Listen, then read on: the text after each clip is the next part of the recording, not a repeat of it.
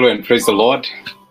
It's another wonderful opportunity that God has given us to share in our daily inspiration, to encourage one another and to build each other with the word of God. It's a brand new week that God has given us. And this week we seek to finalize on the topic that we have been discussing, a topic of a call to faithfulness. How God is calling his children to remain faithful irrespective of the times we are living in, the challenges that we are going through, the evils of our generation. God is still asking his children to remain faithful. We have covered this topic in different dimensions. We have seen that God is calling us to remain faithful to him.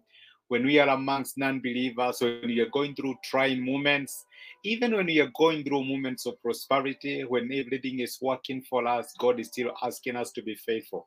And we have also seen God is asking us to be faithful to other people, to the responsibilities that he has given us in our calling. When we are living in a generation or at a time when faithfulness is not anything to be grasped or to be valued, godliness appears to be despised. God is calling on his children to remain true and to remain faithful to him.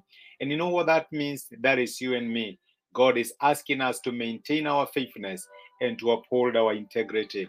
And we saw last week that God is still asking us, irrespective of the times we are living in, we still have to remain faithful. God is looking for an remnant, people that are going to stand for faithfulness, even at a time that those virtues are no longer held in high esteem. And today I want us to look at how one man remained faithful in his generation, and he fought a lot of wickedness that was prevalent, and almost thought that he was the only one who was doing it for God. And I know when I mentioned that, your mind remembers Elijah, a man who loved God and a man who served God faithfully in idolatrous Israel, at a country where God was not honored, where there was a lot of idol worship. They were worshiping an idol called Baal. They were worshiping another idol called Asherah. In other words, it was a country where everybody did whatever they wanted. There was one man together with a group of others who decided to stand firm for God. And we find the story of Elijah in the book of 1 Kings chapter 17. That is where we read the whole account of Elijah. And this was a man who stood to be faithful to God in his generation. And he decided that no matter what happens, I am going to honor God. I am going to honor God with my life. I'm not going to follow the pattern. I'm not going to do something because everybody is doing it. I will stand for my integrity and I will be faithful to the end, because he knows that God calls his children to remain faithful. And let me tell you, at some point when Jezebel and Ahab had killed so many prophets of Baal, we find Elijah telling God, God, I am no longer, I'm not better than my ancestors. Take my life. And he's telling God, they have killed all your prophets. I'm the only one who is left.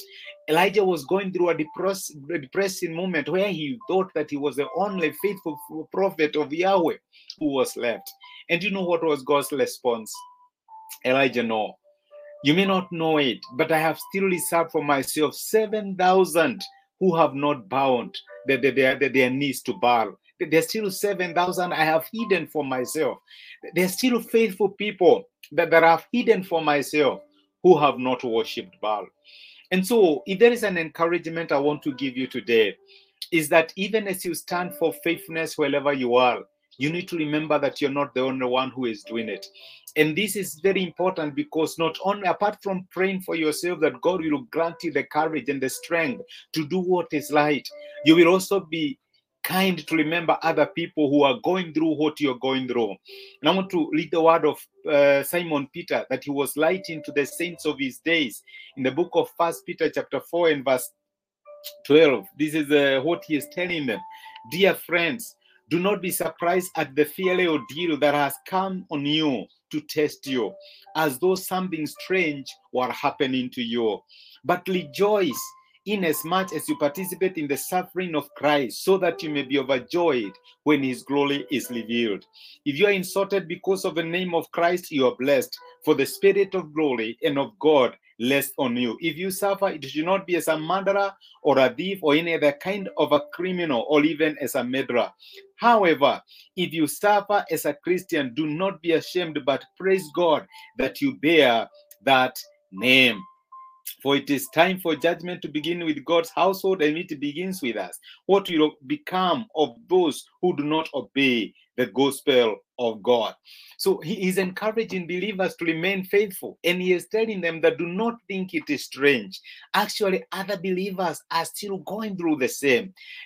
As long as you are a follower of Christ Jesus, and as long as you seek to honor God in this life and in this time, let me tell you that you're not alone. You're not fighting this battle alone, and you're not fighting a losing battle. God is together with you. He will help you. He will guide you. And the other saints who are standing with you, God told Elijah, you are not the only one. I still have a remnant. And today I want us to purpose that we can be a remnant for God in our generation on matters faithfulness when it comes to honoring God with our lives, in our relationships, in our businesses, the way we do our things. We can purpose to be faithful because God is looking for faithful men and women that are going to stand for his purposes at the times and the generation we are living in. Can you be counted as a remnant? Can you start like Elijah, almost feeling like you're telling God, I'm the only one? Let me tell you, you are not the only one. God is telling you, I still have others. Remember, we are surrounded by such a great cloud of witnesses. In other words, there are people that have gone ahead of us. There are people that are living in our time. And there are people who will come after us. And do you know something? They will be faithful because they know God has called us to be faithful. And it is not difficult to be faithful. Somebody told me that God's commandments are God's enablement. What happens? God will give you the grace to stand true, to stand committed to his cause, even in the times and the generation we are living in. Let us purpose to be God's remnant when everybody else is falling away. Let us stand firm for God. Let me tell you and remind you, God is not unfaithful or unjust. Forget our labor of love.